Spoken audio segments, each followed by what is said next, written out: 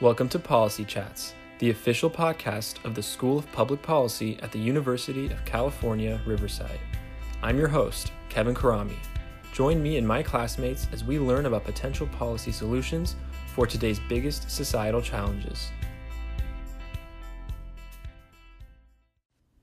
Joining us today is Professor of Public Policy, Ching-Fong Wang. I chatted with her about the challenges Latina-owned businesses face. Dr. Wang, you are a professor of public policy at the UC Riverside School of Public Policy. Your research lies in immigration, the labor market, and development. You also focus on how race, immigration, and gender play roles in shaping labor market experiences and socioeconomic well-being. Thank you for joining us today. Thank you, Kevin. Thanks for this great opportunity. Thank you, of course. So we have a lot to get into, so I want to jump straight into it. But before we dive deep into the main topic of the episode, which is the challenges that Latina-owned businesses face, I'd like to first briefly talk about the way race, immigration status, and gender intersect with the labor market. So my first question is, what kinds of challenges do minority-owned or female-owned businesses face that are completely unique to them? Thanks for this question, Kevin. Small businesses face many challenges, but minority and women-owned businesses, they face more challenges, I have to say that way. For example, they lack human capital, such as financial literacy and prior business experiences, stereotyping, marginalization, and discrimination. They also face the challenges to build social networks, which are very critical for business development. And these factors further strengthen the barrier for them to access the financial capital. And also because of these barriers, many of them are in the low wage, low capital, and easy to enter industries.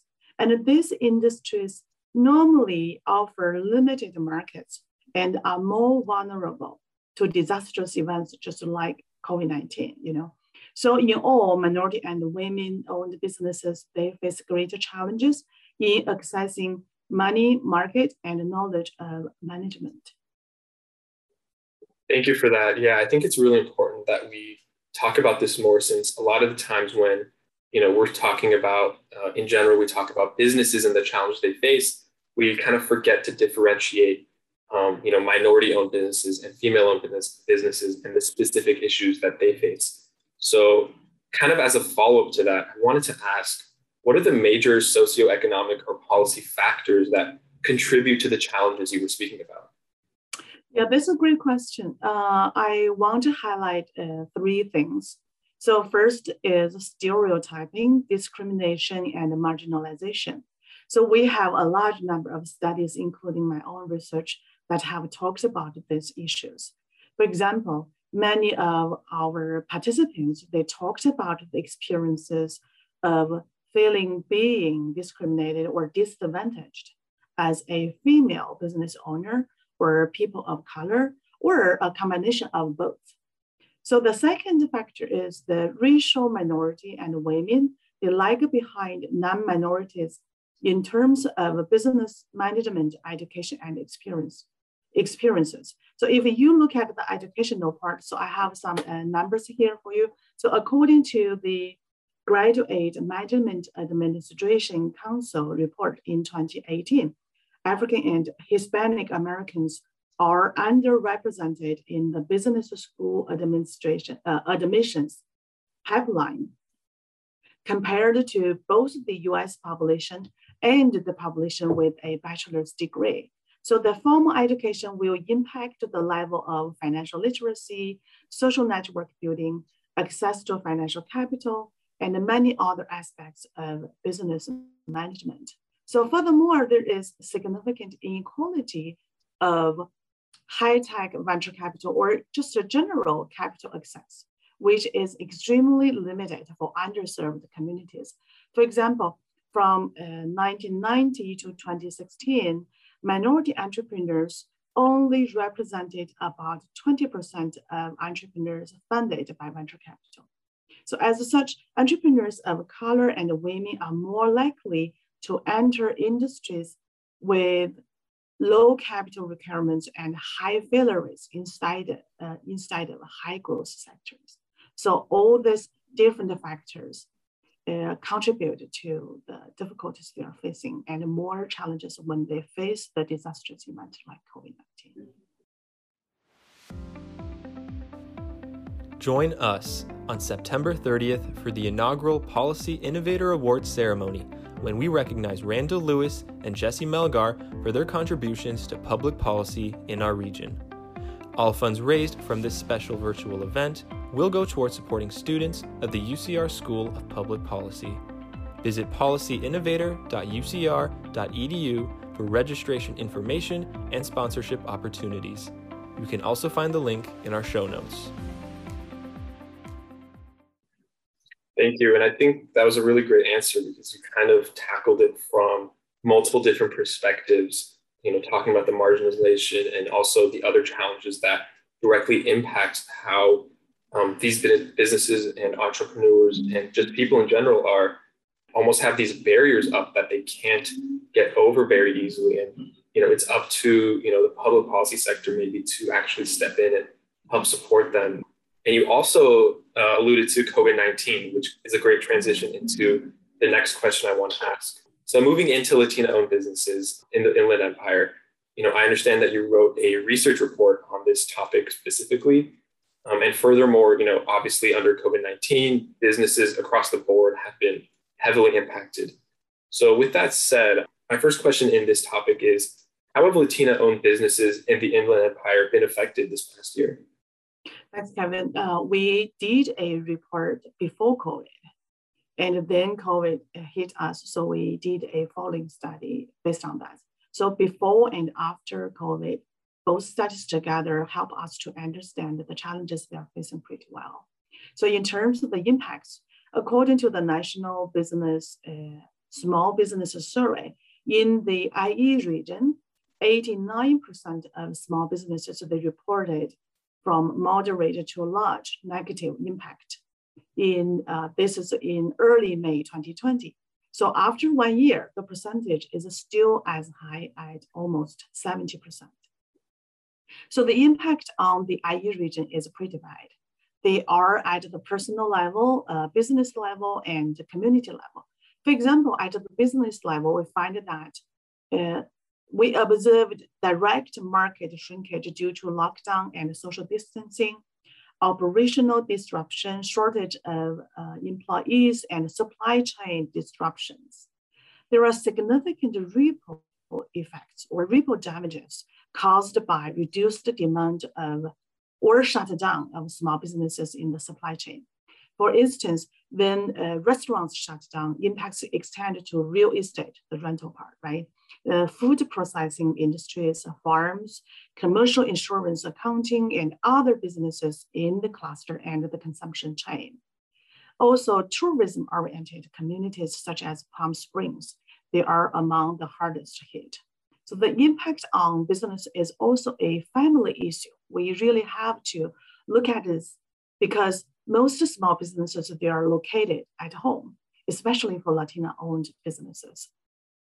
Especially for women, childcare has prevented them from working. It is hard to keep the boundary between family and business to meet the need between businesses and childcare and other family needs. But I also want to note that the impacts are not all negative.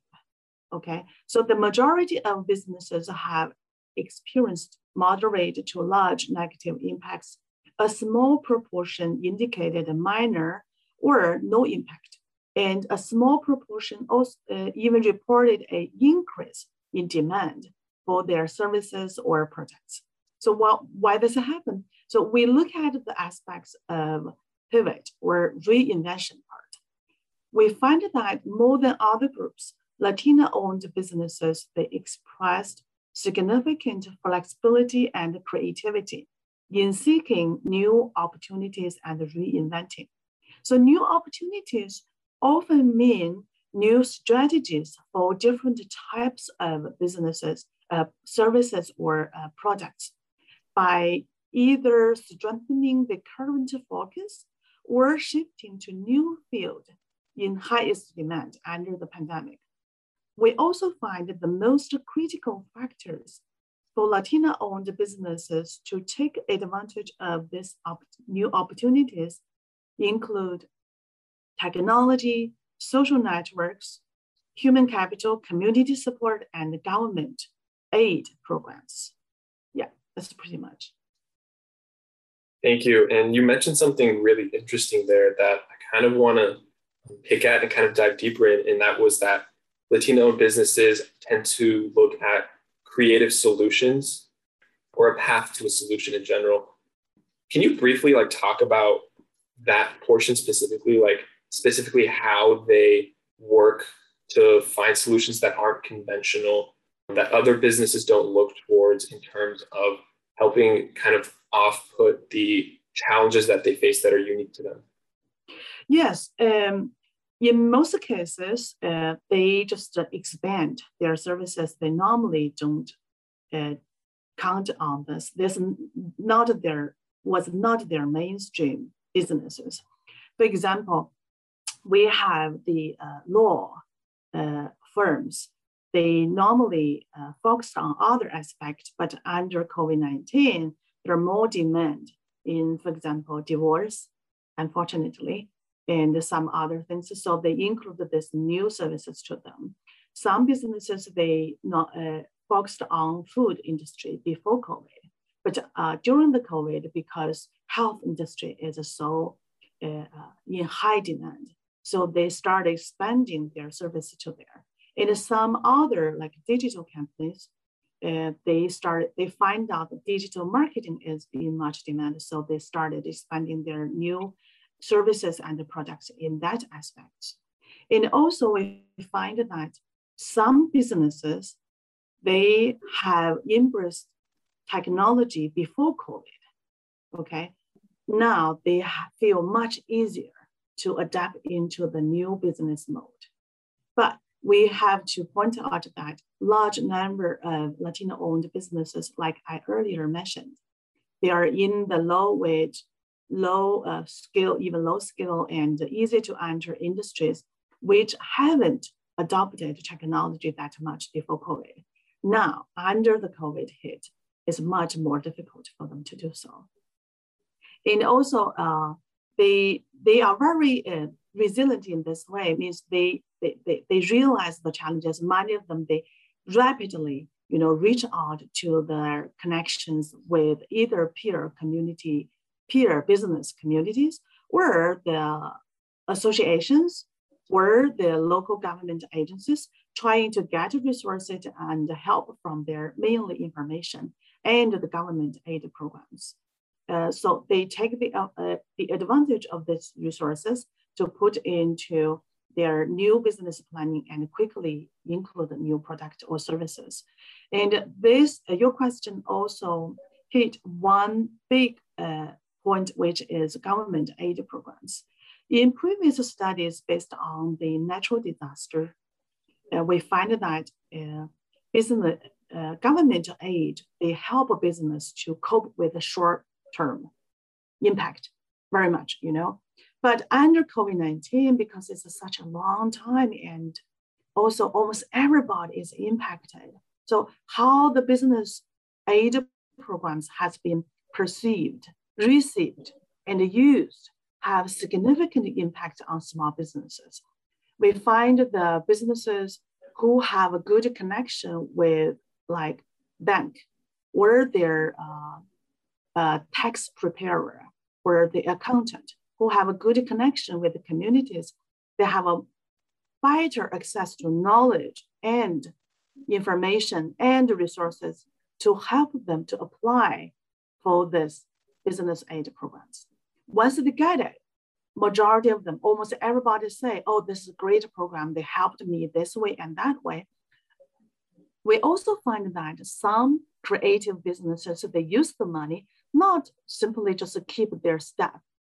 They also use this money for a little bit long-term business planning, how to brand my business, because now is a great time for branding my business. where I can find the niche market, how the money can help me to do better with the digital marketing, So they use the money in a more creative way than what are the paper, what are the requirement of those programs require them. They think beyond that.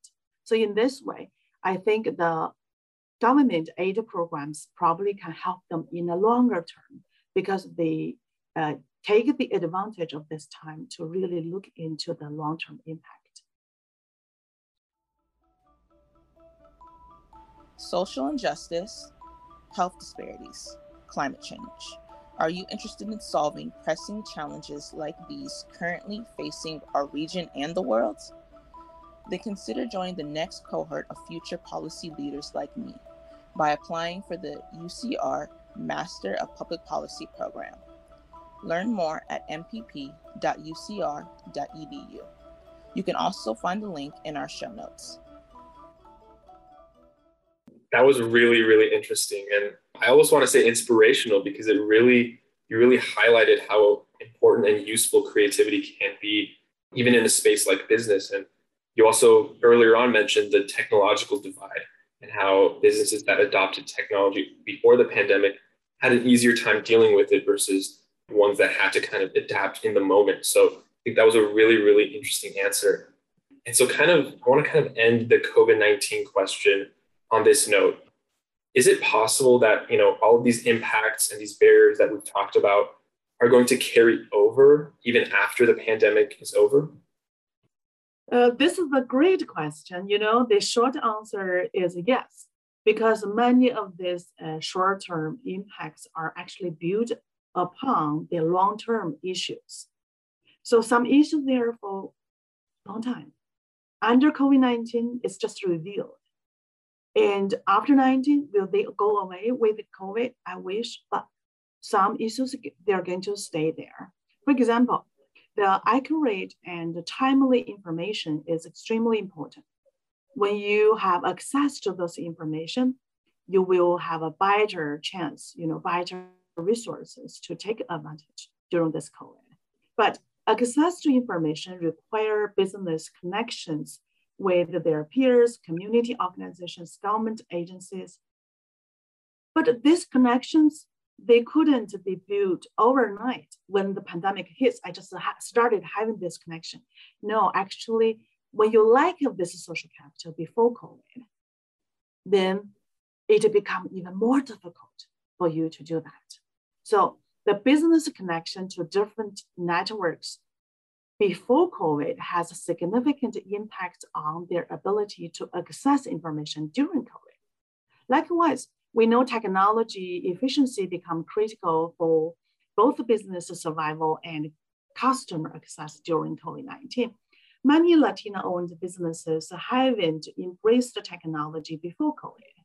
Our earlier study in 2019 have identified that before COVID, they faced the challenges of access to capital, like human capital, limited English proficiency, and the lack of access to continuing education and mentorship. You would wonder how this will impact their coping strategies during COVID-19. But all these factors just have impact on their technology efficiency if you think about it this way. So many impacts will stay because of long-term challenges facing women and minority-owned businesses. So overall, the experiences of Latino-owned businesses in coping COVID-19 suggest a need for continuous investment in technology, continuing education, social network building for small businesses to access money market and knowledge of management. I would say that way. Thank you. And I think that, perfectly highlights why this is something that really needs to be talked about more, because all the issues, that existed before are going to continue. And like you mentioned, it's going to require a lot of effort from multiple different avenues to actually help offset it. And hopefully in the future, we can kind of work to potentially solve some of these problems. I'd like to take a step back a little bit and look at this topic a little bit more broadly. So I want to ask, what kinds of issues exist for Latino-owned businesses across the entire country? And how, like, if at all, do they differentiate themselves from the issues that are specific to the Inland Empire in California? Yes, first of all, the existing studies have discussed the challenges facing women and minority-owned businesses. So we see common themes between our IE region and other places.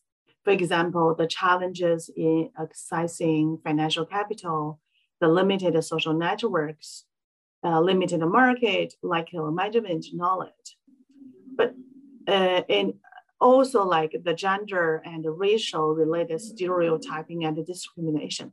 So this calls for the constant efforts to combat these challenges from our society, from our entire society, okay? But at the same time, our region has its unique challenges and opportunities. For example, compared to the 18 to 19% of the US population, more than 50% in our region are Hispanic and Latino region.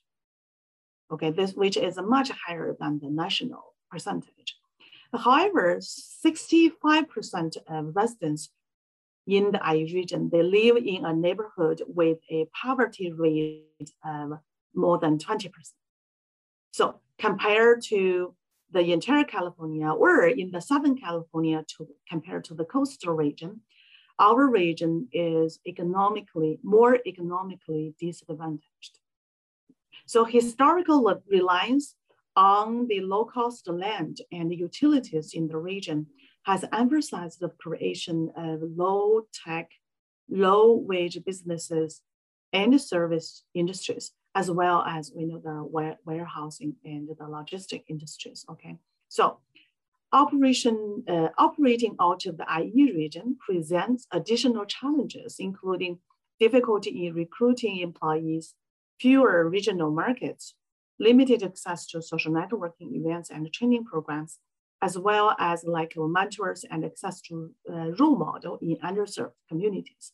So we face these challenges in our region. This is the disadvantages that our small business owners, especially Latino-owned business owners, have told us. But offsetting these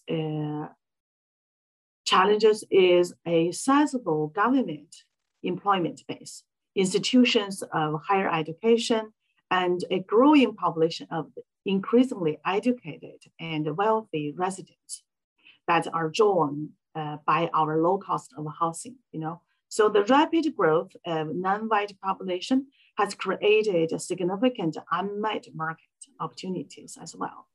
In recent years, the number of regional businesses, especially those owned by people of color and women, have grown rapidly, okay? So in fact, IE region, which is also the Riverside metropolitan area, it ranks among the top 5 nationally for the total number of Latino-owned businesses. Therefore, fostering an inclusive entrepreneurship ecosystem and equitable growth is a common theme nationwide, okay? But in my view, our region has both the challenges and opportunities to set a model for our nation. I think that way. The UC Riverside School of Public Policy is excited to announce the launch in fall 2022 of its new combined BA and Master of Public Policy program. As the only such program offered exclusively within a public policy school in the entire UC system, the UCR BA MPP will allow public policy students to complete both their public policy major and graduate studies in 5 years.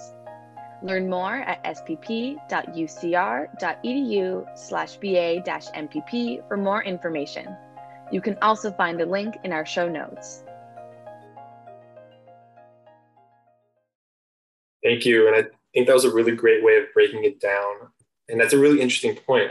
That's something that I didn't know. And I don't think most people know that our region at the same time has a lot of unique challenges, but also has some more opportunities that other places don't have. And that's a really interesting way of looking at it. I didn't know that. And I think most people can also agree that that is also important to recognize, that there are definitely unique aspects to this region that don't exist anywhere else in the country.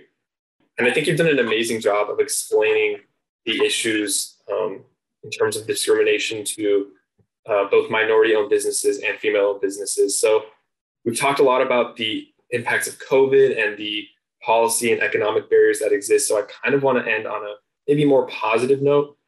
In terms of like policy, economic, or social developments, what kind of specific ones would you like to see in the coming years to solve all the issues that we've spoken about?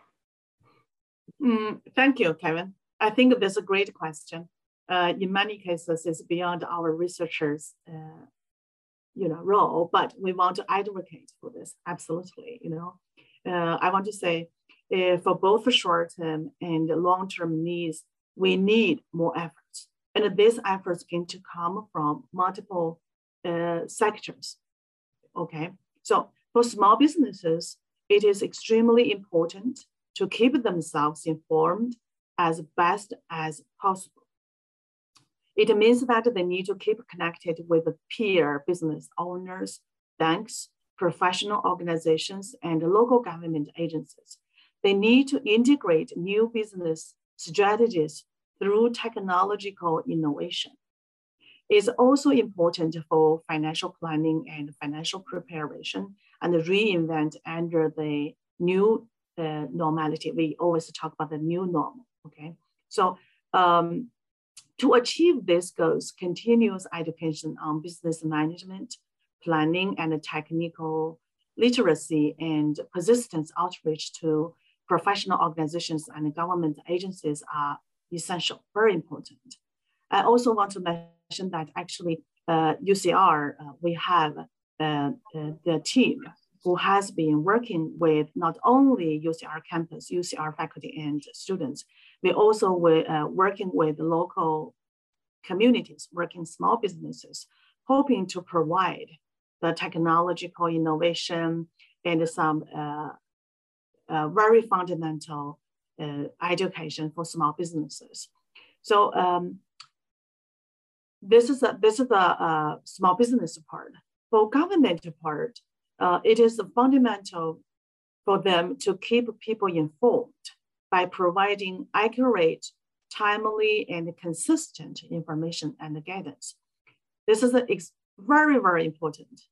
Under COVID-19, we see so many things related with this uncertainty and sometimes even fear, confusion, or because we don't have a timely and accurate information, okay? And also the government agencies, they need to reach out better for local people, especially traditionally hard to reach communities.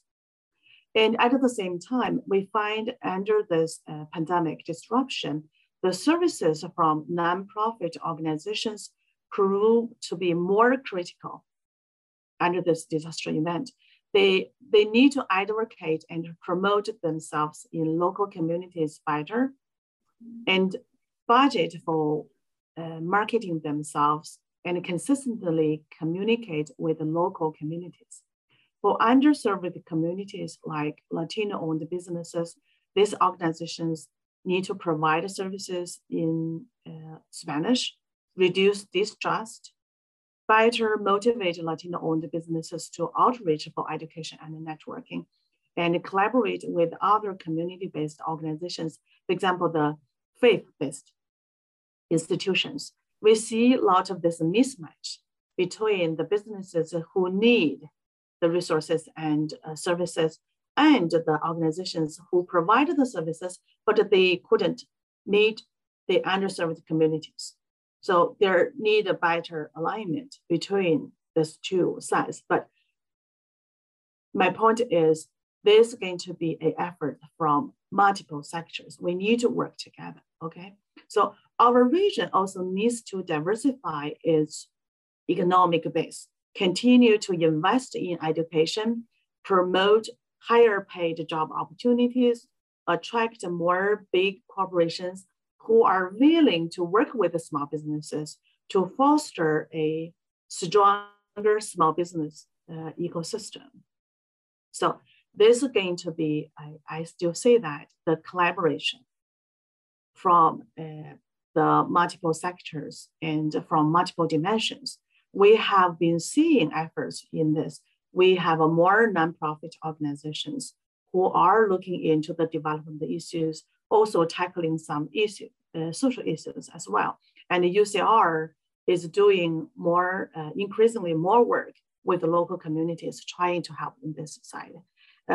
Like the National Latino Women Business Association in the IE region, which I have been working with for a long time, they also see the challenge, the opportunity, and they also make efforts trying to work with the university, work with the small businesses, local government agencies. So we see more and more efforts in this aspect, and we will do better. We can, I think. Yeah. I think that's a great way to end. Obviously it's really important to do the research and discuss the impacts and challenges that these businesses face. But I also think it's, important to talk about how we could solve these issues, right? Because that's the ultimate goal that we have. And it's just great to hear that there is a path that we can follow to potentially get to a place where these businesses don't have to face these challenges that are, very discriminatory to them.